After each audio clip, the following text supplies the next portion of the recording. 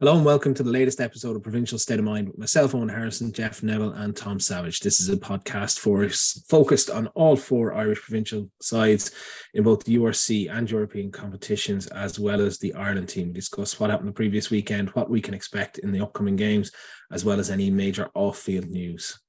So, Jeff, how was your week? Yeah, it was busy. I actually did a podcast last night with Tom and we both missed you. We both missed the entry. Did anyone do it? You were texted, Owen. You were texted. Don't act the victim. Don't act the victim. And like we were just like, it's weird having to do our own entry when it's the two of us. So we've written a little something for you. We'd like you to read it. We're just going to record it, so we always have it then, and we don't have to do our own ever again. Or just put it into an AI so we can make you say literally anything. Run some sort of deep fake. No, but the week's been good. Yeah, it's been busy. I took it upon myself, probably stupidly, to see if I could move tickets for people who didn't want them. And I've done that years ago. Never again. I'm never doing it again. This is my good. I heard your handwriting wasn't very good, Jeff. My handwriting is actually lovely, but I'm never doing it again. Like my phone has literally not been out of my hand. Like put up tickets there a few minutes. Well, I don't know, about an hour ago now. And within a minute, there was 7 replies. And like, who has time for their phone to be buzzing that much? Like, it's insane. I used to do that a few years ago. Never again. I might do it the odd time for somebody now, but I was at the end. It was that first Munster versus Saracens semi-final in the Champions Cup. Yeah. In the end, I was moving tickets the players had to people. And organizing them to pay and then transfer the tickets. And it's like, why am I trying to be Ticketmaster here? Yeah, I'm never doing it again. I was just said I'd be nice and I'd give it a hand because there was a number of people who got onto me initially. And then I put up a tweet today, and I said, if you have tickets to move on, send me a message. No problem. And then underneath that, I said, please don't email me to get tickets or don't DM me to get tickets because I have no tickets. People don't read that. Literally people, about 50 people. I would like 2 tickets, please. I'm like, where do you think I'm pulling these fucking tickets from? Like, I don't have them to give you, and I stated explicitly not to email me. You're almost like, even if I had the tickets now, I wouldn't give them to you. You just had to read one tweet and you didn't. Sure, I remember before I had guys they had a bit of a squabble over somebody not sending on the tickets in time. And your man was getting on to me about it, like as if I was the rep. Nothing to do with you. Man, lose this number. I don't want to be fucking talking to you. No, other than that, no, it's been a good week. Went to the zoo, went to the beach, been flat out really, and I'm looking forward to driving to Cork now tomorrow night. I suppose people will probably be listening to this on the way to Cork. Maybe tonight you might say, to seem like, are we listening to this live? Oh yeah, I'll try that again. Try it again, yeah. I'm looking forward to driving to Cork today. Now, I'm in the car. I'm driving. I'm paying attention. Beep, beep. Hey, get up. Sorry, that was a truck. Oh, you can tell we've only got fucking 3 games to talk about this week, isn't it?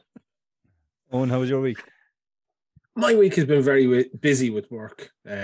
I have been wining and dining. Tell people what you've been doing. Work. Wining and dining, mainly without the wine because I've been driving. But I've had clients over, so I happen to be way off slugging pints. Pints, going to fancy restaurants. And eating the expensive sausage rolls in the restaurants. That's what you've been doing. Getting catering in work where they bring us coffees and fancy pastries and things like that up to the desks and sandwiches and properly looked after. I can see you now shouting at somebody if they brought you something and the coffee wasn't right. It's like I asked for a fucking light roast, you moron. Mine's a cappuccino, you moron. As I fling the boiling coffee at them. Does this look like a macchiato to you, you moron? I would love to see Owen do that. The nicest man in the world.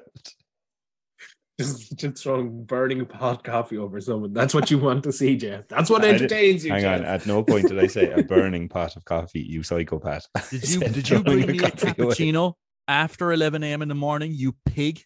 Do you think that I'm a swine or something? You Philistine. An animal? It's a breakfast What's wrong coffee. with you? Like work, Owen is just this nightmare to deal with. Totally the other person. Did you put cinnamon on this cappuccino, you fool?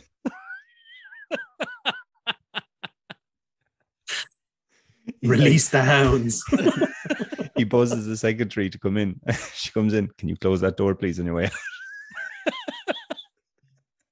I only wish I had a secretary that I could buzz to come in. That's a little bit beyond me now. Like, he comes in, he's just like, get out.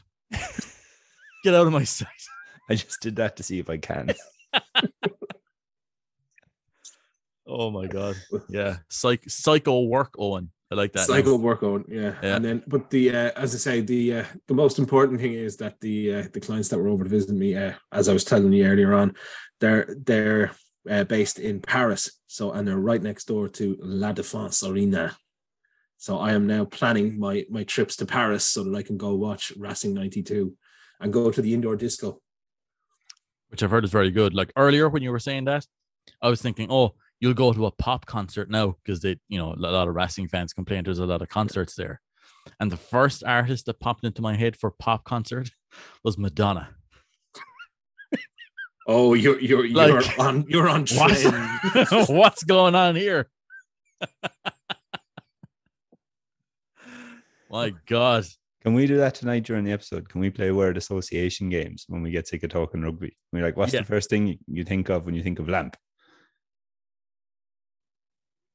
Shade. No, cool. Yeah, cool. No problem. Behind me. Move on. Behind me. That worked well. Fucking crashed and burned there, didn't it? Where lamp? It's like, what? I'm just gonna cut that out. Yeah, I know. No one believes that because we don't do editing on this. What? I have to go into the file? What? What? No, this is. Oh wait, this is live. We can't edit it, can we? No, because you're listening to this. If you're listening to this right now, we're actually in your car. Recording this you're listening to this. We're in the boot. We're in the boot of your car. I'm in Charleville. Somebody's kidnapped me. Dum dum dum. That's your boot. That's sound effects. I'm really glad we paid for that sound effects. This is so good. Like they're paying for themselves. It was worth every penny. 10,000 euro. Well worth it. Worth it. Well worth it. Today, I did actual, like, you could tell I'm bone idle most days, like, where I'm just sitting down fucking typing on the computer nonstop. We were painting the room today where the baby's going to be sleeping. Not initially, but, like, eventually. And I was just absolutely just shit sick of it after 15 minutes. It's like, how do people whose job it is to paint do this? And it's like, I'm so fucking sick of this. So sick of it that we were planning on doing an IKEA crib afterwards, but we're just like, nah, not gonna bother with that. No. Whatever about the painting, I would say, putting together large IKEA furniture that can test a relationship to pure breaking point. Yeah, that's something you need to do yourself, I think. Oh yeah, like is in a locked room. Leave me alone. Yeah. When I leave, it will be complete. If it's not, if I don't leave, it's not done. Don't bother coming. I think if you do it as a couple, and you get it becomes very much like Father Ted. Play the note. Which note? It's very much that. We tried doing that before with a kitchen island. Like, and eventually, like, we just had to use fucking power tools because whatever IKEA gave us is like, this is nothing but lies in this paper. There's lies in here. We got those 17 bolts that are left over. They're not important. They're spare. We got our couch from IKEA, and I remember we got a load of stuff, but I remember your man came and he was bringing these just these flat pack boxes into the house, and he said, "That's your couch." I looked at the boxes. I was like, "I've seen a couch before. That's not a fucking couch." I was like, "That's not my couch," and he was like, "That's your couch," and I was like, "Does it like?" I've ordered fuck. And like, I don't curse that often on this show, like, but I was genuinely like, what am I meant to do with 17 boxes of a couch? But I remember then as well, he was there and he goes, You can make it a little fort with them. yeah, but he brought in a mattress, like, and he goes, and that's your mattress. And I goes, I didn't order a mattress. And he goes, you did order a mattress. I goes, I'm telling you right now, I didn't order a mattress. He was like, well, there's your mattress. And I said, this is definitely not for me. Like, this is for someone else.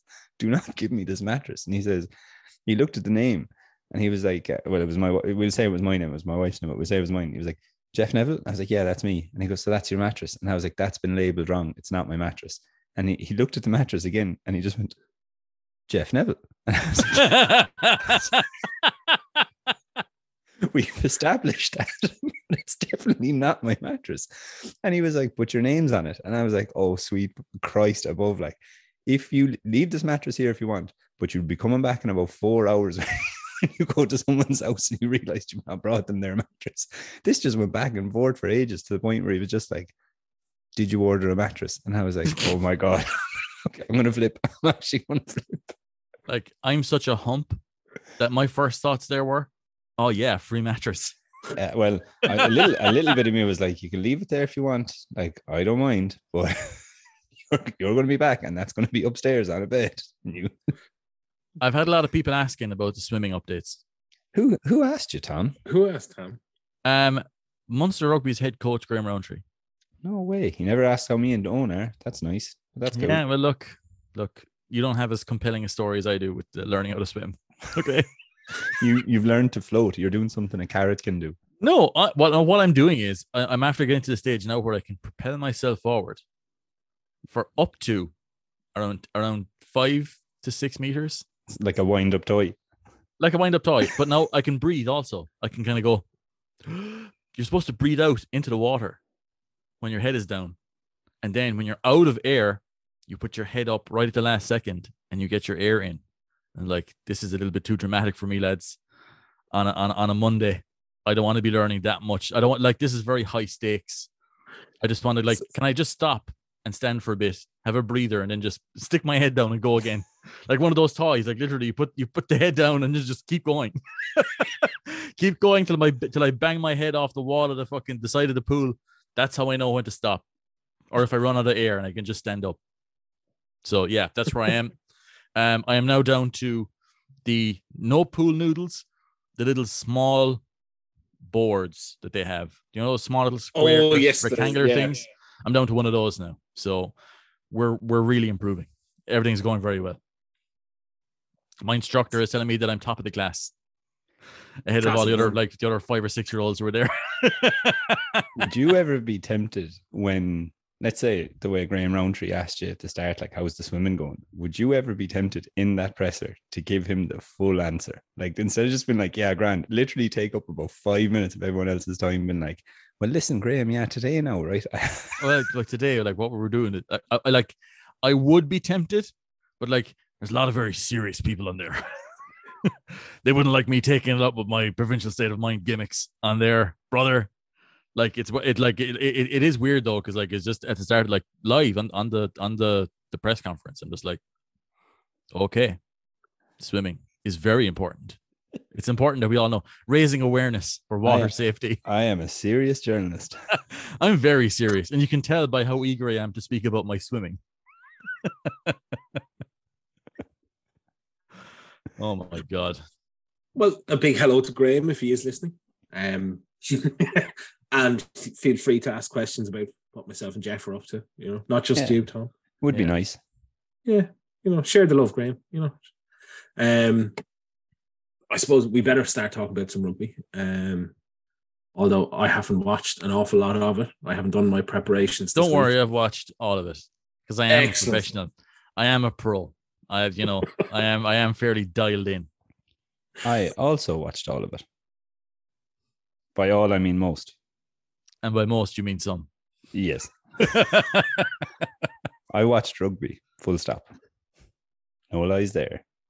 I've got that pure rugby purist stuff now where not only have I watched all of the Ireland games at the weekend, I've also watched all the AIL. Oh. So there you go. Rugby hipster on us. There you have rugby hipster, that's for sure. This is like, let's talk about the AIL, shall we? It's just like, you didn't see it. Oh, you didn't see all the games, did you? Oh, well, guess that says a lot about you, doesn't it? It's a bit like some soccer fan. Yes, well, I actually watch, the German third division. Sorry, I was too busy watching St. Pauli at the weekend, so sorry. Yeah. Sorry, I wasn't watching I'm a Celebrity or whatever it's called. Yeah, that'll be our spin-off pod where we do the Love Island I'm a Celebrity coverage. I watch all them as well. You don't. Do you? Do you? I've no use to you on that pod, I'm afraid. No, I can host it, but I ain't answering any questions. I'll be sitting down watching it by all my fucking fan theories. That's for sure. Is this a new intro or is this a new record for an intro? Because it's now 8:05. No, this is around 20 minutes. We've done worse. Did you see what Tyg Furlong said regards captaincy? I did. Very good.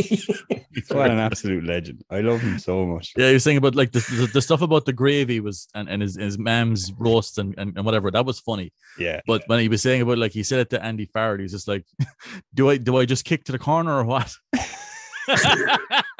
It's fucking brilliant. It's like if somebody made my mam captain.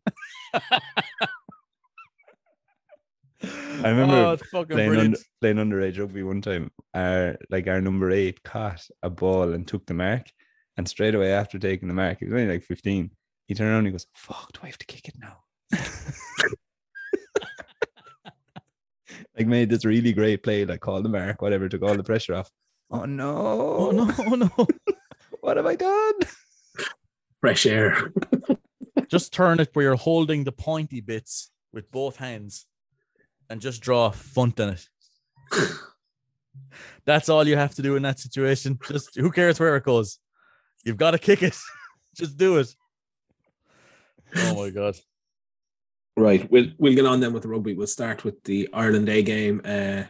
The All Blacks 15 beat Ireland a 47-19 on Friday night in the RDS. A fairly comprehensive defeat for Ireland. Wasn't that many positives for them. I felt sorriest for Craig Casey because I haven't seen a scrum half to have to defend himself that much at breakdown time for a long, long while. He was hitting enough rucks, he could have been playing in the second row. Yeah, I've never seen a 9 hit so many rucks which is not it's not good. I have my own theory here on this, right? That Ireland's pack performance in general wasn't good. There were some poor individual performances, but as a collective, it didn't work.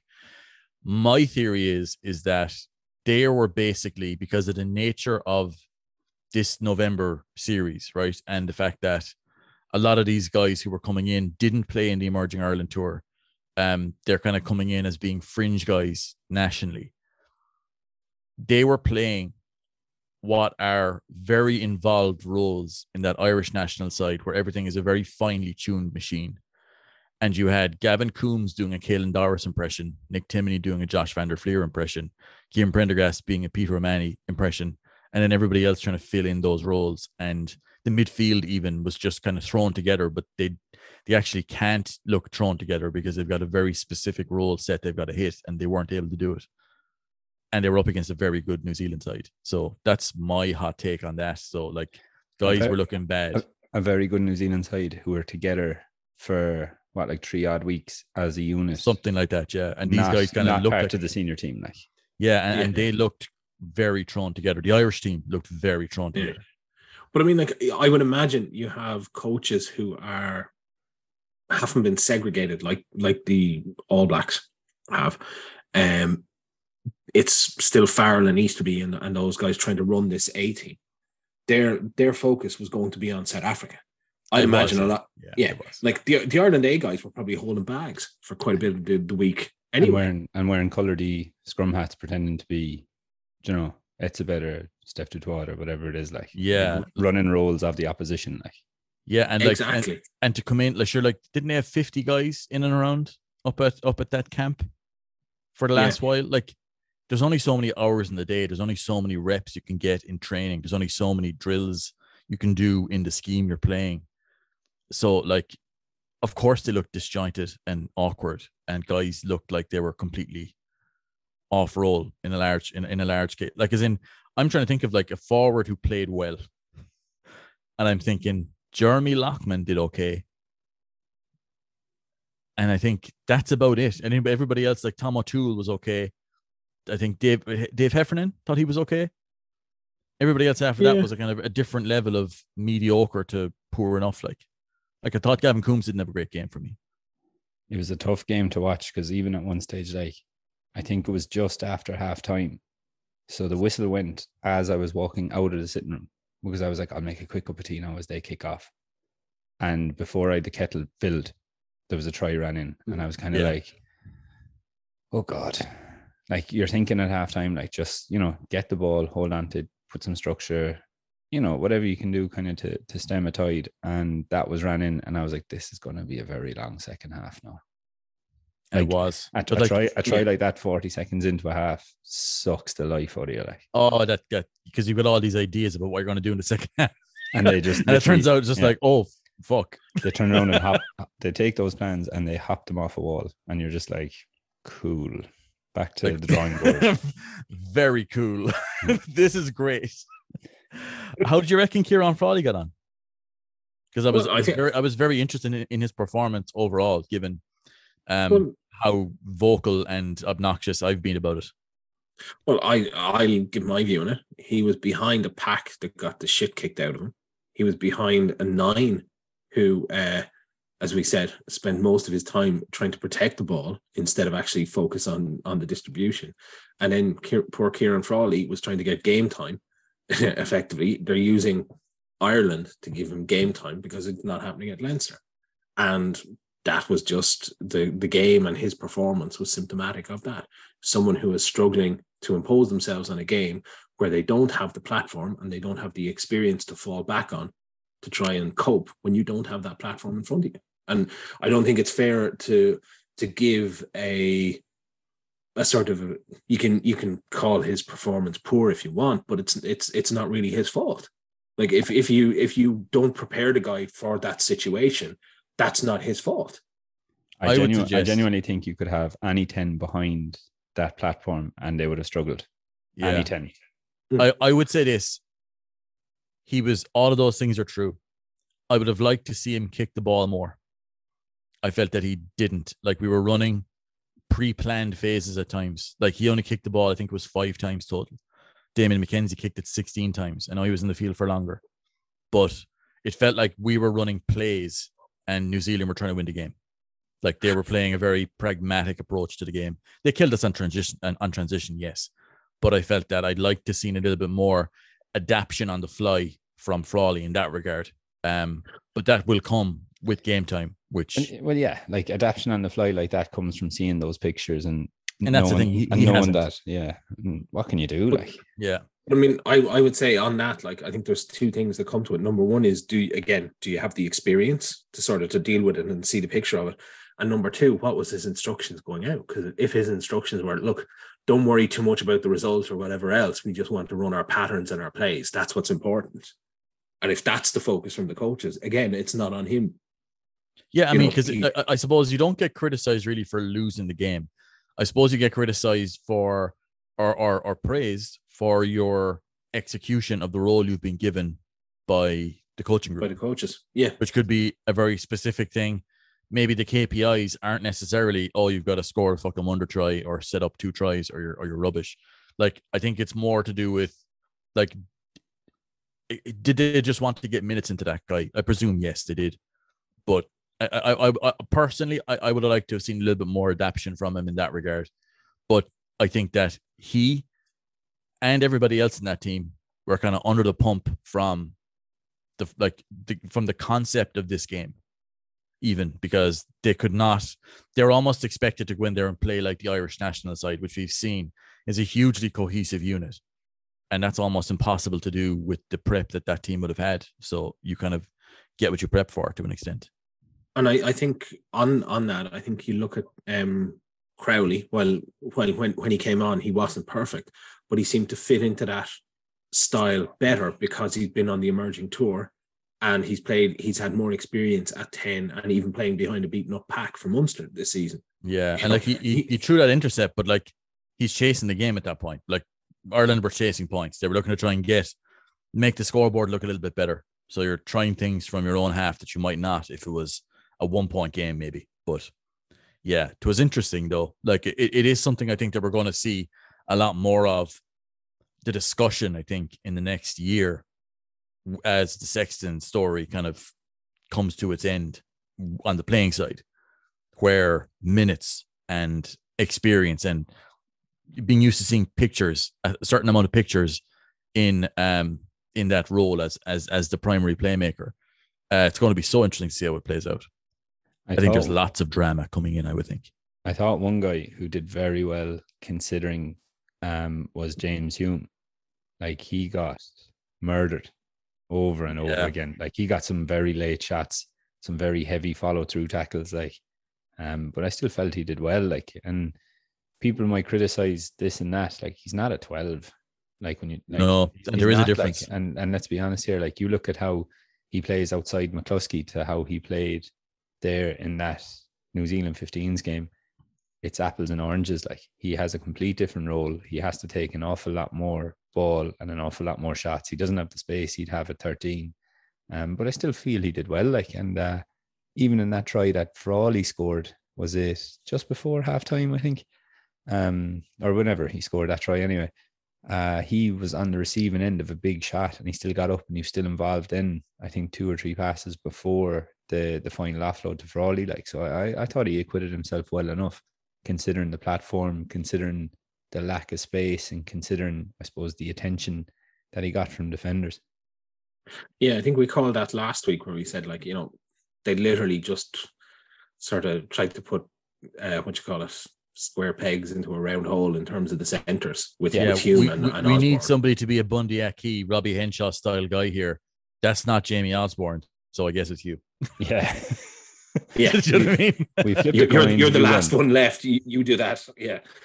But like, I think that New Zealand showed they had a very good understanding of Ireland's offensive concept, I think, with the way that they were leaving in those. Was that a late tackle type of tackle? Where if you're going to throw all those screen passes and all those tip-on passes, we're going to make it hurt for them. So we're gonna commit to the tackle and we're going to complete that tackle. And it's like, the ball's gone, but we're going to stick one on you. And that they seem to be shooting through Ireland's screenplays quite a bit and putting real pressure on the handling in that regard. And I thought that was very interesting, because I thought, geez, I wouldn't be surprised if the Springboks do a similar thing in the Ireland game on Saturday. No, they didn't, but it's interesting that that's what New Zealand took from the summer tour, was that approach to Ireland's screenplay and how we were playing out of the, you know, tip-on screen balls. It was very interesting and it was very effective. Yeah, I thought, as you said, it was I won't call it late hits, but they were certainly, as you said, they were making them. They were making sure that they knew someone was coming the next time. They were a little tardy. They were just a small bit, running a small bit late. Committed is committed. The language. Committed. Yeah. Committed. We were committed. Yeah. I think refs do say that they're committed to the hit. So I think he actually did say that during the game on the ref mic, I think. Listen, what did you think of that? I watch a lot of rugby, man. I know. I know the lingo. I've seen I know the lingo. Committed to the tackle. It's just like, speaking of lingo, what's the first thing you think of when I say New Zealand? In my head, I said cloud. Yeah, that was mine. Yeah, really? Was it? Oh, friends. Man, we're doing too many of these podcasts, boy. Owen, what was yours? All Blacks. Oh. For fuck's sake. Get off. Oh, Jesus Christ. Like, literally, New Zealand All Blacks. The New Zealand All Blacks. Come on. Clouds. Not the only way it would have been worse if he said like 15 would have been that's the only way that would have been worse. Selection. Yeah. What do you think of that new fucking, what do they call it? That the swipe that guys are doing on scrum halves now. I love it. Oh, the tackling or targeting the arm. Targeting the arm, yeah. I love it.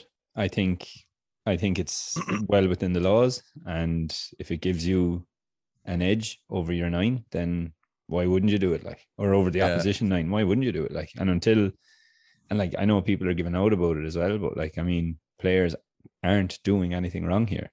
They're literally playing to the edge to give their team an advantage. And if that's your team, you're thinking to yourself, oh, lovely one.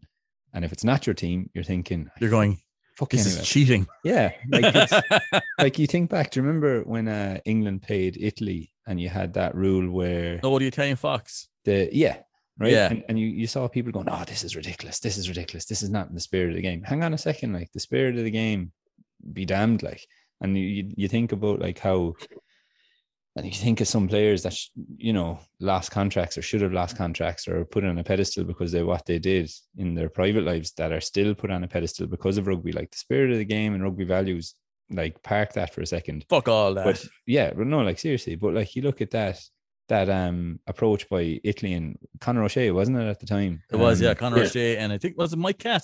I think. Yeah, it was actually, yeah. And like, I mean, well within the laws, they're well within their rights to do it. England didn't know how to stop it. There's nothing wrong with what they're doing, bar people don't like it. Put it this way, like, people don't like it when a team win playing 9-man rugby or 10-man rugby. Oh boy. Like, are you going to stop doing that because somebody turns around and says, oh, you're really boring, but you're winning everything? Yeah. Go away. Although I think World Rugby did that in 2008 with Munster. Yeah. Munster were literally used in the example video for World Rugby as to what they didn't want to happen anymore.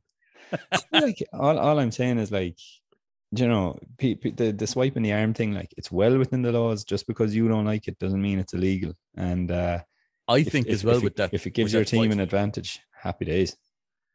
I think that it's something that will encourage people to stay on their feet at the ruck a little bit more, because, like, if you're off your feet, can't play it. You can't stop somebody.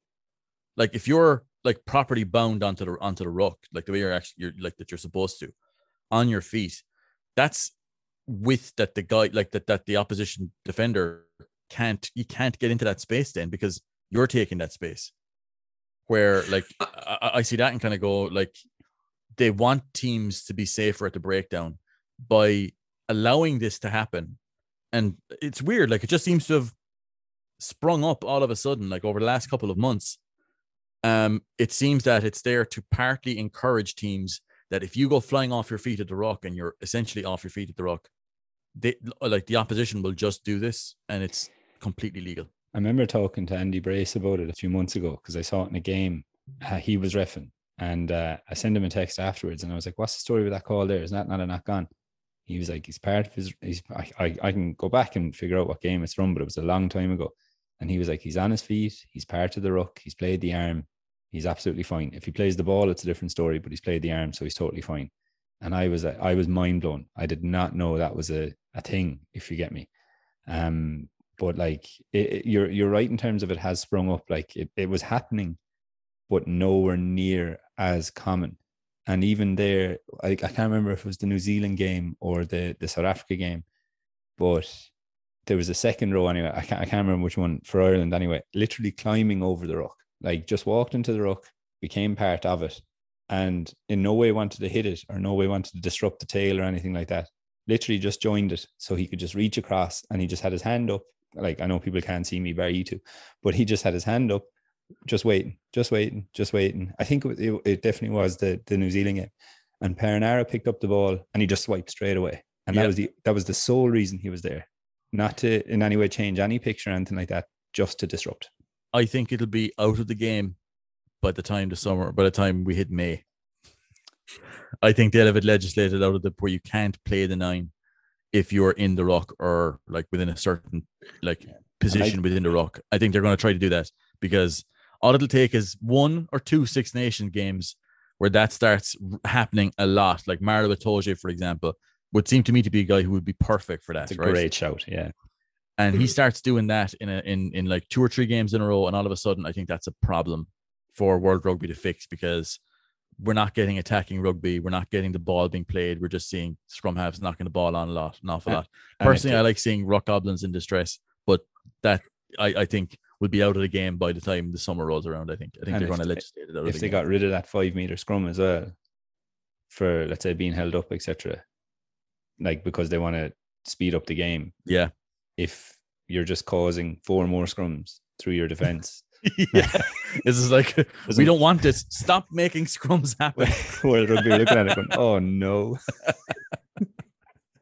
Yeah, that's my hot take. I think it'll be out of the game. Well, that's it. You're either going to have more scrum. You're going to have more scrums. You're going to have more scrums, or you're going to have a situation whereby teams are going to have to put more players in to protect it, and you're going to have less attacking play. It's just going to become ultimately like a lot of things in rugby. It's going to end up just being more kicking, and people are just going to be like, "Why do we do this? Why?" Everything they try to do to speed up the game just ends up in more kicking the ball, which I'm fine with. But I've heard other people might not like kicking as much as I do. Right. We'll move on then, and we'll move on to the game on Saturday, where Ireland beat South Africa 19-16 at the Aviva. A very good win for Ireland. It was something we said last week that didn't really come about, was that we thought that the Ireland pack would get beaten up front. Didn't happen. They fronted up completely. I thought I was fearful around the maul, but I must say the maul defense was excellent. The way they pinned South Africa in terms of the maul. Did a real good job of punishing Franz Malherbe in particular as the lifter on that kind of, the wall of the Springbok maul. Peter Romani on a couple of occasions did a great job just driving him out of a power position, and the Springboks were a little shocked by it, like, because it was Ireland scored the big maul try here, like, which was again a bit of a statement, like. Yeah, and I think that led to the situation where, like, if you look at it, let me just pull up the stat here because I had it and I thought it was really interesting. South Africa had Owen is pretending he's done homework here when we I am written evidence that he did not do a the thing. stat you're looking at is just it's the final score. Like, I think you can see here, like, that Ireland scored that 19 points. And the Springboks, they only had 16 by the time the game was over. That was the difference in the game. That was like 3 points they lost. That's just a really interesting stat there.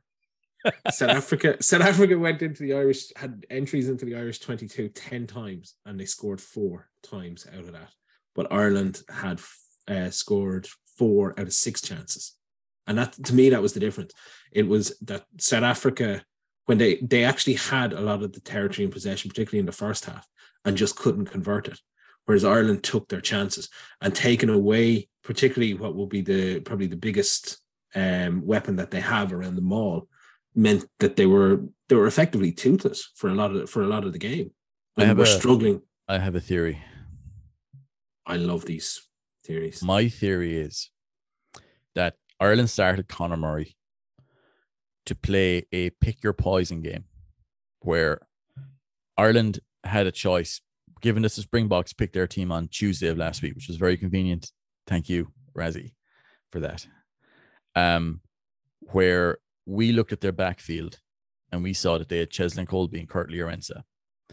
And we saw their pack, and we have issues with our scrum, okay, which ended up not being a factor in this game. By going with the longer kicking game that Ireland have played over the last 2 years, we'll say, that would have brought Cheslin Colby, Kurt Liorenza, Damien Willemse, Jesse Creel, Makazole Mapimpi into this game in a way that Ireland were not willing to live with if we kicked as long as we had done in the Six Nations, for example. So what we did is that we changed our kicking game. Instead of being long and transition, we went too short and contestable for the vast majority of the game, which we did. And what that did is that it took away Cheslin Colby and Kurt Liorenza's kick transition on first phase, and instead risked more scrums, because we figured that we would be able to handle the scrum easier than what we would if Cheslin Colby managed to beat the first 2 defenders on a longer kick transition. And there was an element of a gamble there, where Ireland gambled on this, where if Ireland started getting fucked up in the scrum, the plan was done. But because we didn't start conceding a rake of penalties, it worked. And I think that there was we picked our poison, and we decided that we're better off rolling the dice with the scrum than what we are kicking long to that back line, we'll say. And I think that Ireland gambled and it paid off. I think you're right too, because I mean, you look at sorry to cut across you on, but you look at the first box kick at a game from Murray, it ended up in 3 points. Yep. And then you look at, wasn't there another box kick that I think it was Peter Steph Dutoit just completely made a balls of. And Yeah. Ringrose was it Ringrose, I think, who ended up catching it and playing the ball then. Like, I mean, Ireland kicked a lot in that game and they didn't play a lot between kicks. They had less than, like, on average, let's say, they had less than 2 rucks before kicking an open play, whereas it was 1.7 rucks in open play before kicking a ball, whereas South Africa had 2.44. And even that statement of going for the lineout, I think Ireland had 3 lineouts in New Zealand's 22, converted 1, whereas a big moment in the game for me, and we'll probably touch on it in a minute, like, was a massive lineout turnover by James Ryan. It wasn't the turnover itself, but what actually happened after the turnover, I felt, was a massive turning point in the game. Like, I think Ireland, and again, I said that I tipped South Africa to win this game. I just didn't see the forwards performing or outperforming, I suppose, South Africa. Very impressed by it though. And the physicality, the collisions, even like, I mean, I think there was 2 hits on Sexton, like committed hits, to be fair, to use that word again. But like, I mean, he got murdered on both of them. And he Jesse Creel did one, yeah. And I think Peter Steph Detroit did both of those lads did a number on him there, yeah. But like, you know, took it well, whatever. But like, really handed back the physicality. Ringrose had a number of hits in that game that you're just kind of looking at going, you know, like I like me and Tom talked about it last night. Like, Aki gets a lot of accolades for his physicality, but then you see Ringrose playing like that, and you're thinking, well, Christ above, that's some going. Like, it was reflective of that New Zealand game when he hit Jordy Barrett on the 5 meter line and just stopped him stone dead. So no, I thought it was a very good game. But if I was South Africa, I feel if I was a South African fan, I know they lost the game, but I mean, in my eyes, it was a hairline. Like, there was very little in that game. I think I saw something there. There's a goal kicking Twitter account. They used to have a really good website that they don't update anymore, but they did a post there earlier today where, like, Ireland's added value in this game was off the kicking tee was like minus 0.6. South Africa were minus 3.3. They lost this game by 3 points. Like, the goal kicking played a big part. I mean, it's one of those things you don't like to talk about because it's such an individualistic thing, you know, where it's like you're putting all the blame on one guy's shoulders. I don't think Damien Willemse played well, by the way, but that was a factor in this game. Like, it was very close. Very close. There was 2 really big moments for me in the game. The first one was that maul try for Ireland. I mean, 6 inches or a second later trying to dot that down, and it's out. It's not a try. So that was the first one. The second one for me was just before halftime. South Africa had a 5 meter line out. Etzebeth went up. James Ryan stole it. That's fine. But when he stole it, the ball went over our try line. Furlong picked it up. Now, Furlong got hit before the try line, but managed to get himself over it. Big moment. Which meant Ireland could clear. If he had gone down the other side of it, it's a South Africa 5 meter scrum and a massive attacking platform for them just before halftime. Now, I know the scrum held up well, but like, you're like, in the moment you're watching that and you're thinking to yourself, okay, Ireland managed to kick that ball away, excellent. But what I don't think people realize was, like, well, if he hadn't fallen the other side of that line, it's a very different close to this half. I think in the scrum overall, I think they held up well. I think a different ref may have given a lot of different decisions on it. I thought that there was a number of occasions, particularly in the first half, where the ref was just happy to get the ball out of the scrum and get it moving again, rather than necessarily make a decision. And whether those decisions would have gone Ireland's way is maybe a different question. I think the other one you were talking there, Tom, about, you know, what would the South Africans take from this? I think they would have taken, and we've said this about their URC teams, they don't have the halfbacks at URC level to command a game. They don't have that general at 10. It's Pollard, they're reliant on him at 10. He wasn't there. He didn't get them into the positions. He didn't make the goal kicks. That's their big one that they'll take from it. They'll have to figure out what went wrong in terms of the maul and their attacking platform from there. But at the same time, it's 3 points. They start taking their points. They maybe get a ref who's more interested in scrum decisions rather than just getting the ball back in play. That could be a very different game once it comes to the World Cup. I felt also, by the way, on top of what you're saying there, if you go back to Ireland's shorter kicking game, I think a large part of that was that we're okay dealing. We kind of accepted. We're actually okay with South Africa having phase play in and around our 10-meter line because they're so direct. It's a physical challenge rather than an intellectual challenge. So, like, if you make your tackles, like there was times there where South Africa were running a pod off 9 and they didn't even have a screen. Like there was no screened runner behind there. It was like, so like you look at your man, like I think it was Jasper Wiese, I think at times, like you could tell 5 meters before he was making that, before he hit the gain line, that lad is not passing the fucking ball. No chance. So like you could see Ireland load up with 1 or 2 man tackles, and like Ireland were relatively comfortable. Now, as comfortable as you can be tackling these giant human beings. But like that was again a decision that we were happy enough to take, going, okay, we're happy enough for you to have the ball here. We're just going to just throw ourselves into these collisions, try and stop you getting momentum. Don't give away any cheap penalties. And from there, we're happy enough for you to take any sort of possession here. And that played into what Ireland did and did well. But I would agree with you, Owen. I think the scrum, a different referee could have refereed the scrum a very different way. And if he does, this is a very different game. And I wonder if that played into Ireland's decision-making, as you said, Tom, around the tactics and the scrum half to start. If they said, look, we're more likely to get leeway at scrum time, so let's kick shorter and risk the scrums, and we get a better return rather than the transition. But look, that's maybe one for a different day. It's very much a vindication of Farrell, his selection, his tactics. Nobody can say shit about his selections now. We can, but nobody will listen. Nobody will care. But like, it is what it is. Yeah, and the other thing, I just before when we talk about scrum and selections and things like that, I thought Finlay Bealham was excellent when he came on. So good. Rode his luck at times, but you have to do that. Exactly. Like I said, I wrote on my own thing. Like, plenty of teams can get a few iffy decisions in the scrum against South Africa, but they lose anyway. Ireland didn't, because Ireland are a very good rugby team with a lot of very good players. That's analysis I want. Thank you.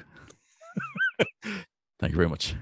Ireland also scored more points than South Africa, which at the end of the day is key. It's key. It's vital.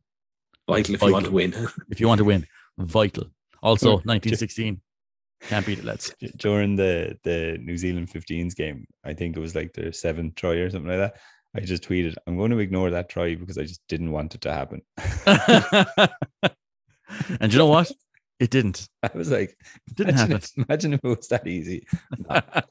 It's like you lost. Isn't that how you treat matches anyway? It was Ulster last year, wasn't it, Jeff? You said, no, that try didn't happen. Ulster. No, it didn't happen. No, that try did happen.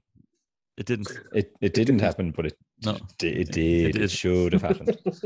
Should have happened. That was the only game in history when the team scored lesser or fewer points, but still won. Yeah, it was actually really interesting how that happened. That's a table quiz question for you. It's the only time that's ever happened. I tell you what, though, like when you look at the way that South Africa, without necessarily playing all that well, I reckon they won't be too devastated with how that game played out. No, and you're missing not that Ireland played well either, but you're missing your, let's say, first 2 choice 10s in Yanties and Pollard. Again, like you said, different referee in the day, and I know you can't really say that, like, but a couple of scrum decisions could have gone the other way. You look at that penalty miss from Willemse that drifted well to the right, I think. That was a beaut. Looked like one I would have kicked. He caught that badly, didn't he? Yeah. You could even hear it coming off, like you're just like, oh God, not a chance. Like I think if you're a South African fan and you're getting up in arms about losing that game, like you didn't perform incredibly well and you were still within a whisker, like, so that's a huge positive. Like, you saw Razzie shithousing after the game on Twitter. The video. Look, at this point, I'm Fuck disappointed off, if he man. doesn't. Yeah. Yeah, it's like, stop. That's just like, I have been that salty, corny fucking content creator. It's kind of going, isn't this interesting when I'm fuming after a loss? I've been there. Like, I know that feeling. But you're the director of rugby of the Springboks. Come on. Like, at least give that to a proxy so that they can do it for you. Like, yeah, look, it was a penalty. Ireland's like that try was a penalty. But at the same time, if they did go back and watch it, they probably would have reversed it for the neck roll on Dan Sheehan for violent playing, superseding a technical foul of the ball. We moved to Fiji. We'll move to That's Fiji a very good idea, actually. I hear it's lovely this time of year. I didn't mean the game. Yeah, I meant let's go. let's just go. Let's just there's just no go Wi-Fi. to the airport. Well, the Fiji game, I only saw highlights of the Scotland Fiji game. I saw like a 4 or 5 minute clip on YouTube of the highlights of the game. I didn't watch it at all. I saw the only thing Duhan van der Merwe getting smashed by two guys. Yeah, that's the one thing I was going to say is if they thought that the Ireland A game against the All Blacks was sort of committed tackles, the Fijians were fucking murdering the Scottish lads. Yeah, lads, just, man. Like, I wonder, like, how many cliches do you reckon we can fit into this next little segment now, given that none of us have watched the game? Let's count. Let's go for it. This is gonna sound like a fucking off the ball podcast. At the end of the day, the boys done well. You know, the flying Fijians, you know, can they fly? I mean, that's debatable. It'd be pretty cool if they could. I'm just saying that'd be pretty scary if they could. Offloads. I hear that they do a lot of that. I hear they offload a lot over there. Be fucking offloading nonstop. Sevens style. Aren't they good at sevens? There you go. I think we're going to see bit of insight. Lockman start. Yeah. McCluskey is back, fit and starting. Yeah, considering the way he went off, like, he looked like he thought he'd broken his forearm. Yeah, he said, like, that dude's out for like 3 months. I saw that when he was going off. I was just like, bye, Stewards. I was actually thinking that's going to really fuck Ulster up. Yeah, I remember thinking for like a day. I had like opinions on this, and then it turns out, he's grand. Like, he's there limping off with his fucking arm in a sling. And it's like, how are you? I'm grand. His phone on the other hand texting Dan McFarlane, don't worry, I'm fine.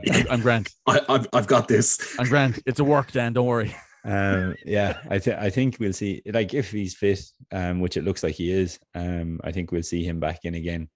Carberry's going to start. Obviously, if Furlong is captain, it would obviously suggest that Sexton's not starting. Which means I think we'll see Crowley on the bench. Love it. And I was hoping to see either Frawley or Crowley. Probably Frawley when you think about it. Like, at the start of this series, I was hoping to see a new 10 start this game. But given Carberry only got 3 minutes there the last day, he's definitely starting this game. Question for you: would you start Carberry now against Australia? No. Wait, do we want to win that game? Ooh, that is low. No, I'm just saying, because like, if you look at the way that Ireland selects, Tom, that was fucking rough. Any game that Ireland want to win and that we can't afford to lose. Sexton. Who starts? Sexton in. Yeah. Sexton. Like, and how long does he play? 70 minutes, yeah. We might start Joey, but like, it depends on whether we can afford to lose that game or not. Because like, that's the way that Andy Farrell has selected it. Like, if only for Johnny Sexton getting injured in the last game, he probably would have done the 80 minutes. You're 12 and 13. I think we might see McCluskey. Human. I think we might see Human. What are you laughing at? Oh, Right. Hume in. Hume in. I thought you were going to see just said Human. This is human. like Human, fucking as assume in- so. We're going to see Hume in. As they're hardly going to play a gorilla there. And we're going to see. No, okay, we're going to see James Hume play at That's just it, 13. they're gonna- Can I make that more clear? Like, He said we're going to see My- Human. myself and Tom were just looking at Human, the like, as screen in- here. I saw you were. What? I was like, Yeah, is there something in the news I missed there? We're going to this see week? Human. This is like, could you be a bit more specific? Which Human? I thought, are we playing the word association game here again? George Clooney. No, like, Um, is it like James Hume at 13 yeah, with McCluskey? yeah. With McCluskey. I think would you rest, or Yeah. actually would you rest Ringrose? Like, I think you would, wouldn't you? Yeah, although Ireland typically haven't really rotated out a whole lot of guys Yeah, on that's mass. true. That's true. I think be I so- could be getting caught between head and heart here, to be honest with you. Yeah, I'd like to see McCluskey and Hume. I think they could. I think if you were going to go with a lot of changes, but still a lot of inbuilt cohesion, you would go with those two lads. That's fair. I think it'll be Ringrose. It'll be either Ringrose or Henshaw, depending on what they're doing, and probably Ringrose, I'd say. I just don't see them, like, if they're making and they're deciding to play Tyke Furlough as captain. Yeah. You know, That's They're actually not- mad, really. Actually, no, I've only just realized that. I know he's It's the a- captain, and we it's a- spoke about it already. It's a But big it's like statement. he's playing in this isn't it? game. Yeah. yeah. It's a big Now I statement. know well, the other thing is he hasn't played too many games for Leinster, so, like, again, But he's a you're guy. using- He's a guy who doesn't have to. Do you remember he was injured there for a long time, and he was straight back in for Ireland? Like, that was his first game back. Like, I wouldn't have been surprised if they started Beelum and had Tom O'Toole on the bench for this game. Like, Because Well, I that was would've half made more expecting sense. that. I was expecting, oh, we won't see Furlong now until the Australia game. yeah, Back three. Do you think Calvin Nash will get a start? I think Keenan will. Keenan definitely will. I'd say, yeah. I'd be surprised if he didn't. I Is think low fit for this? No, don't think He's he. I don't. still in- I think he's. I don't. He's still Is in he the in the squad, group? though. Yeah. Jesus, this is a great podcast. We don't know who the fuck is in the team. Who's in the think- squad? Who's playing? I think we'll see Balakoon and Keenan Yeah, but like, +1. I don't know. I think they may go with the same back three, and with Nash on the bench. That would be Yeah, in line with what we've seen from this coaching staff so far. What about the large boys? Those Second. big fellas, second row. second row tall fellas. Treadwell Fierce tall. starts alongside either Byrne or Ryan, I'd say. Or Henderson's back in, isn't he? Henderson's back in. Oh yeah. Okay. Oh, Jesus, I actually don't know. I think they'll go Henderson because this is a sellout as well.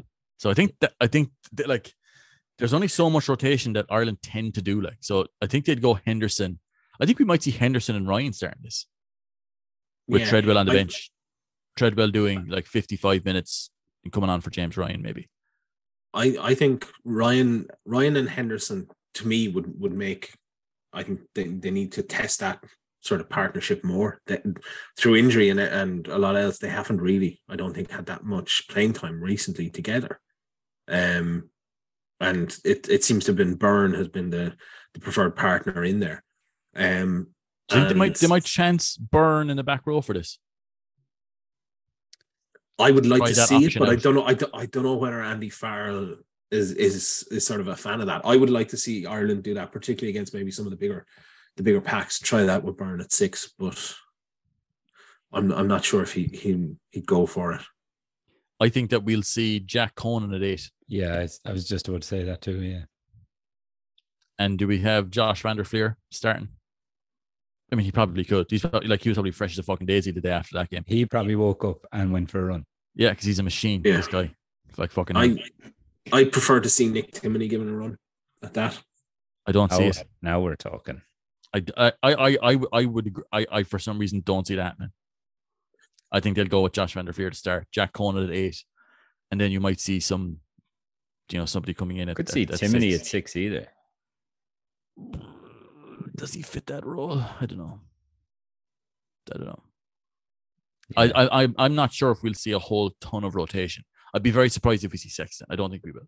I don't Obviously, think, we're no, not now. no, Obviously, because Curtin Furnace Yeah. is captain.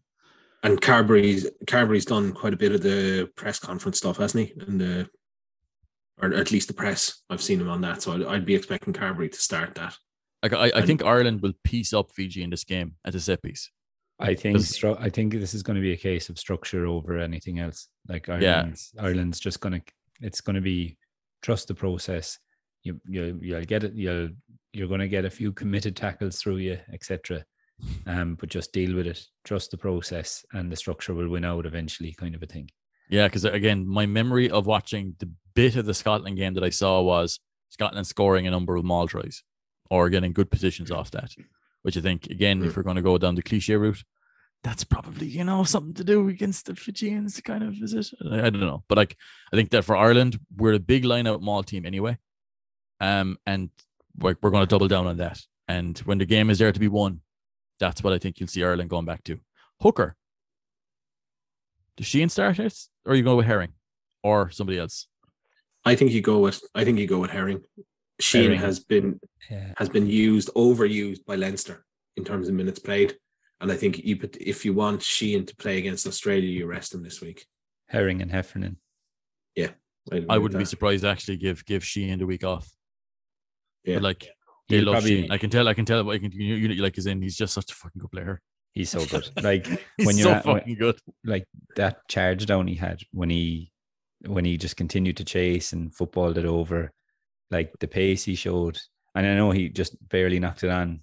Well, he still knocked it on, I suppose. But like, I know he didn't get the try, but like everything up until that point, from the line speed off the line, the charge down, the acceleration, the footballing skills, he is ridiculous. Like, and I think if you're actually looking for something, Tom, on your next analysis piece when you're writing, feel free to use this. Dan Sheehan, : he is just very good. Full stop. That's actually a really interesting topic there. And just move on to the next player. I came to the same conclusion that he's actually. I would disagree with you. I would actually say that he's very, very good. Oh, two very, yeah, look, extra very in there. And sorry to interrupt you there. Where can people find analysis like this?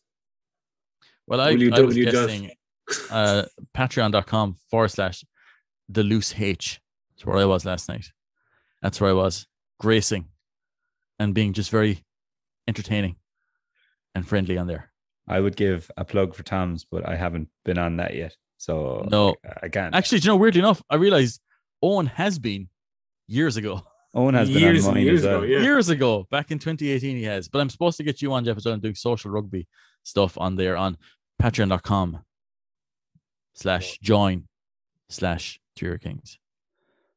But that's for another day. Not on this podcast, though. Which I post on Patreon as well, by the way. Oh, so do I, yeah. I put it up the night before, even though I don't know who wants to listen to a podcast at 10 o'clock at night. Sickos, that's who. Degenerates and people. Degenerates, we love them. Are we going? We're probably all going for a Fiji win there, are we? 3 for Fiji. Sorry. I genuinely didn't mean to say that. No, did you not? I enjoyed their bottled water. I was checking my phone as I said it. Sorry. Hello, uninformed twerp here. I love their water and their offloads. Brilliant. Sorry. Yeah. I'm going to go with a hefty, beefy Irish win. Yeah, Ireland by about 25 to 30 points. Yeah. Same. And people can check our analysis last week for our winning streak. I have three big duck eggs. I have bad news for you. What? I can't find the scores. Brilliant! And none of us can be bothered to listen back to the scores, which is unfortunate because I believe I was winning. Usually they're on the desk beside the laptop, but last week I had to clear the desk because I needed to. It's the spare room, so we had people staying, and so I cleared the desk. And for the life of me, I can't remember. I went to look at them there, and it's just a blank sheet of paper, and I was like, And An archaeologist will find that now. You need to ring the person who was staying in your house. Did you steal my scores? Did you rank my fucking scores? Did you steal my scores? Stealing that An archaeologist is going to find those in like 1,000 years and be just like, I knew Tom Savage was going to win that. There he is winning. But like, if someone was to look at it, right, it has Tom, Jeff, Owen. It's actually Owen, Tom, Jeff, and it has like the prison scroll. But for some reason, like halfway down the page, the words Reese Ruddock are there, because on one episode I wanted to say something about Reese Ruddock, so I wrote Reese Ruddock, and then he just moved on conversation. So I was like, oh, I guess I won't. So, and like no, just it's just the scores, and then Reese Ruddock. The archaeologist like would be like, no context. That must have been some sort of deity. Like no context at all. It's just Reese Ruddock. We're going to a game. We're going to a game today. I'm there now. I'm in the stadium. Oh, you were there? Yeah. Can you not hear the crowd? Traffic coming through Mallow. Sorry, it's just the crowd behind me. Shut up, crowd.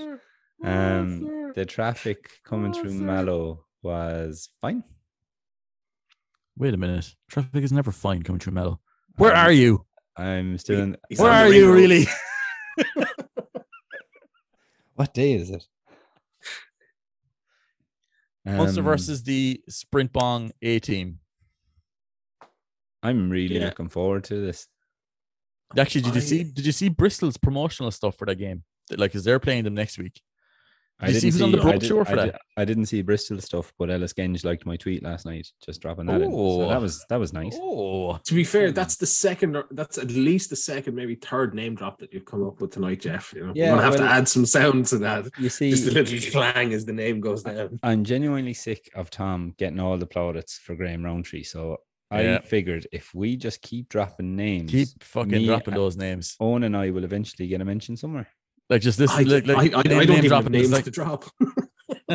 Drop my name if you like. If you look at Bristol's promotional stuff, they've got like Sia Khaleesi and all those other stuff on the brochure.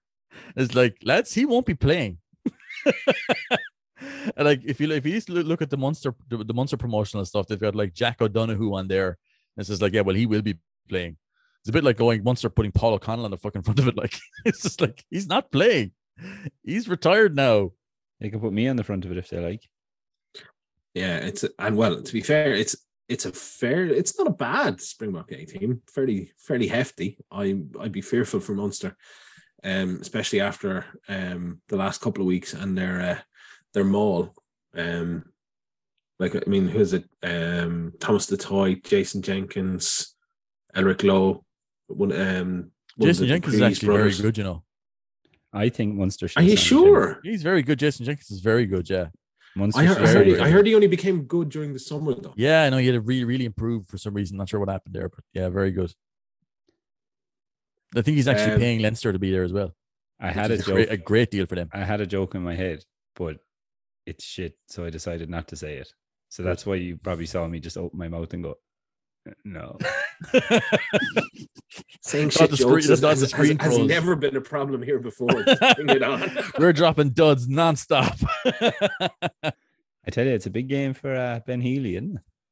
Huge game. Only 10 in the 23. Unless you count, like, I'd like to put Simon Sebo there for the crack. Put Siebes in there for 20 minutes. Rory Scannell is probably the backup 10. Well, Rory Scannell is, yeah, that's what I figured as well. But I mean, I would say Mr. Tony Fresh has a big shot of running that spot as well. He did so in the Bloody Deux. For a number of years, the Bloody Deux.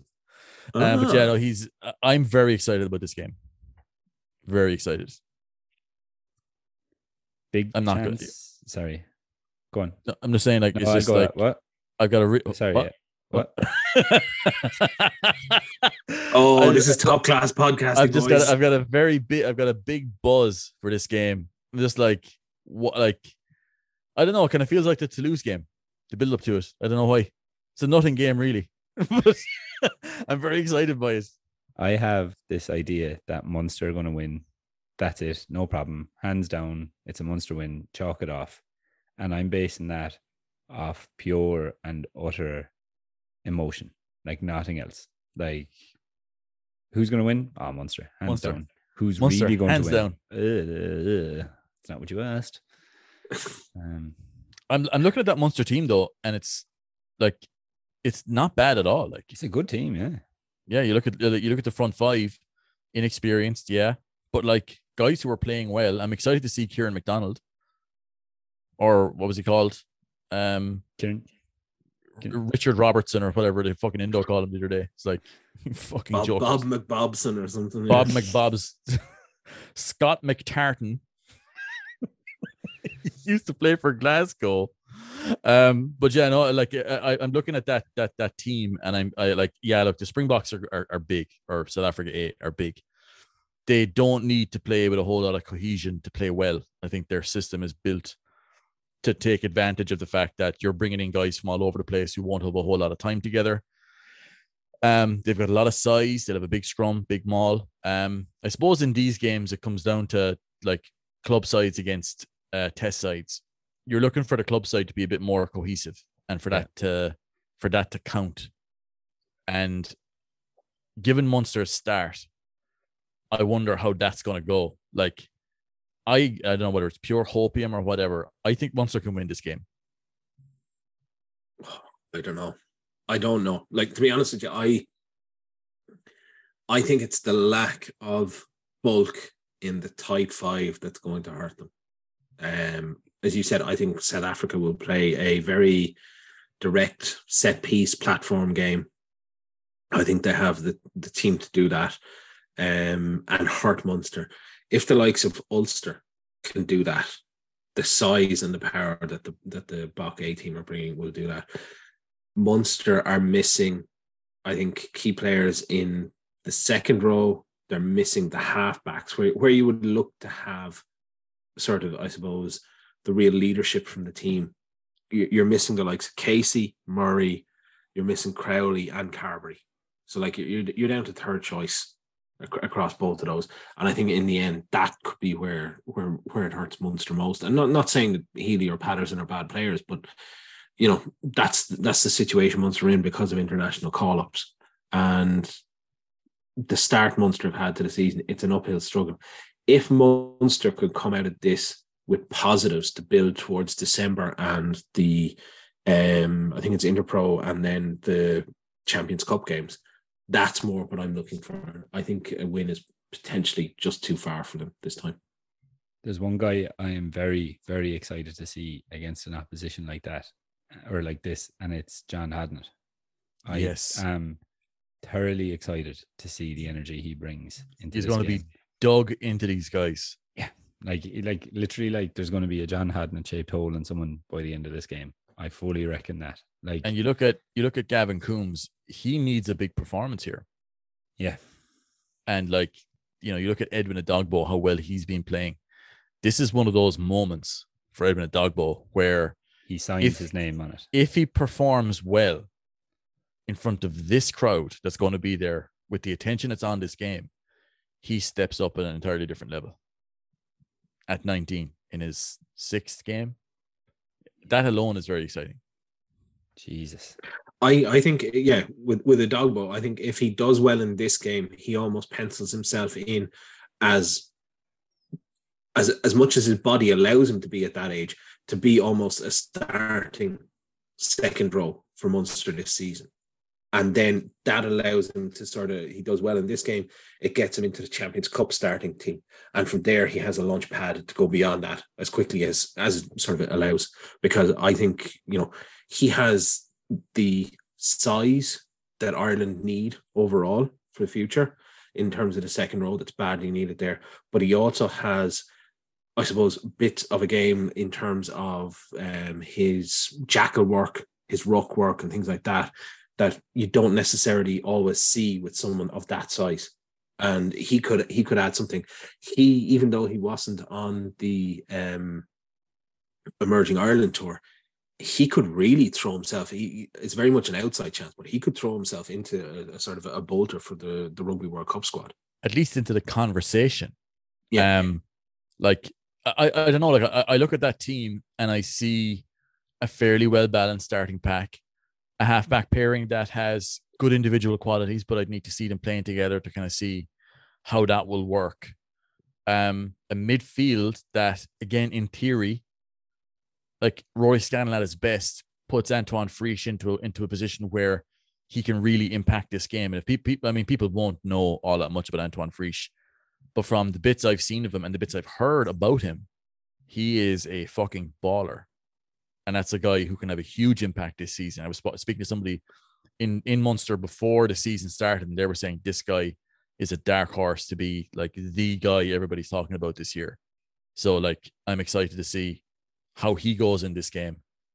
It's just so much to be excited about. Like Zebo in front of this crowd, like he just produces in those big games with the big crowds. Like, I'm so excited to be a part of this. Like, to be at this is going to be just insane. Parky Creek, like a Munster game. I'm looking forward to it being in Cork. I think for Munster to do well, they need to keep the ball alive. They need to keep the ball sort of away from the South Africans as much as possible. Stop giving them easy access into the Munster half and the Munster 22, and get going back to it, I think Munster's word for this season is consistency, right? And from last season and previous seasons, they've had a consistency to beat average teams enough to get into knockouts, but never enough. That consistency didn't have quality to beat the top teams.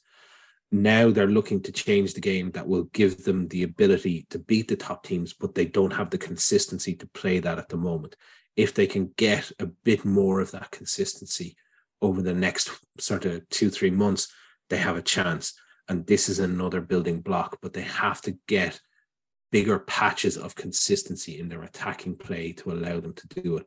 There's been green shoots of it in terms of what you can see, that they've created the overlaps, but for whatever reasons, with timing or lines being run, things like that, or the pass not going to hand, things haven't clicked.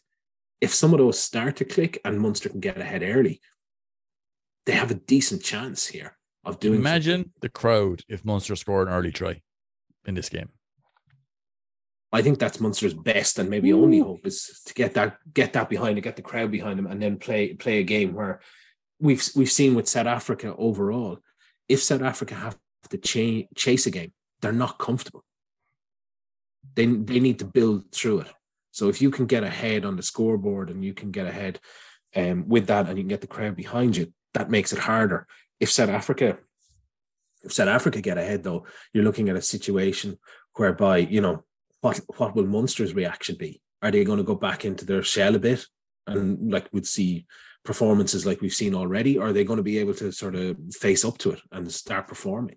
In that regard, it's a huge game for Ben Healy. He has to be the dominant guy out there and start moving Munster around and show more than what we've seen from him this year so far, to be honest. Well, we can see that. Positive. Yeah, and look, I won't say critical, but like we've called out some of Healy's play where he hasn't done well. But I will say, you know, he has got progressively better in the games that we have seen. There was I can't think of the game now, where he did actually play. I think it was his last start for Munster, where he actually played quite well. He was actually attacking the line. He was carrying the ball more. He was more of a threat when he was on the ball in attacking play than he had been in previous games. And if he can continue that, you know, that's Munster's best hope, as you said, Tom. He needs to be the man and provide a threat with ball in hand that the defenders just can't drift off and move out. He has to fix that defender when he's coming into the line and bringing it in to allow the space there. But I do think it's a serious challenge for Munster. I think if Munster can take a lot of positives from this, maybe come within, you know, 10 points of the South Africans, I think that'd be a good result. I'm just looking forward to the atmosphere. First off, I think the game, I think it's going to be a cracker from Munster, purely because of the selections they've made, but also the surroundings. Like, you know, some players say like, oh yeah, you know, playing on the stadium, you kind of drown it out after a while, blah, blah, blah. Excuse me. I don't think there's any way to drown out a full Páirc Uí Chaoimh to see Munster play there, like on a Thursday night against South Africa. Like I just, if that doesn't lift you kind of to another place as a player, like you're kind of in the wrong sport, I think, a little bit. And I know there's like the physical side of it and the tactical side of it and everything like that, but like an awful lot can be said about that emotional lift that brings Huge. you up. Like it's a big thing. What I like about this game is that given the size of the crowd and the build up and the excitement for this game, I'm looking at Ben Healy and thinking, I want you in this game to reverse what happened in Toulouse or in the game against Toulouse, where you had big moments. They didn't go your way. Three or four of them, they went the other way. Turn them around this week in this game, and you get remembered forever. Like if he can do that, like you'll be remembered forever. Like people are still talking about Ian Nagel's performance against Australia in 2011, and he went on to have a decent career. But like people, when they think about Ian Nagel, they think man of the match against Australia in 2011. Like that's what's there for these guys, is that there's an opportunity to write your name in fucking stone on Munster Rugby, that you beat South Africa in Porky Queeve in front of 40,000 people. What an opportunity that is. That does not come, like this will only ever happen once. This is the first time this is ever going to happen. What a huge occasion for these guys. Like it's just going to be so, that's why I'm kind of looking at it and going, we could be witnessing something very special here. Now it could go the other way again, of course, but I just feel that these lads, the scale of this moment, it's such an opportunity. There's a feeling of any given Sunday about it. Like there is, there actually is. I'm looking at it kind of going, I so badly want these lads to have a fucking huge game. Yeah, I'm really looking forward to it, and we'll all three of us will be there. Are there if you're listening to it now? Yeah, we're actually sitting in the stands now. The game's actually over. The game's over. Oh, did I miss it? Oh, shit. The fucking pitch is over there. It was on behind me this whole time. Damn it. I don't know why I'm turning around in my chair. No one can see me do that. You're committing to the bit. Yeah. Method acting there all the way. Full commitment. Right, we'll round it up there, folks. Thank you very much for listening to our ramblings and for supporting the podcast. Please do rate and review the podcast on whatever platform you listen to, as it really helps. And be sure to share the podcast on social media, whichever one you've transferred from Twitter to. That would be best. Hope you all have a good week, and the three of us will be back next week to chat again.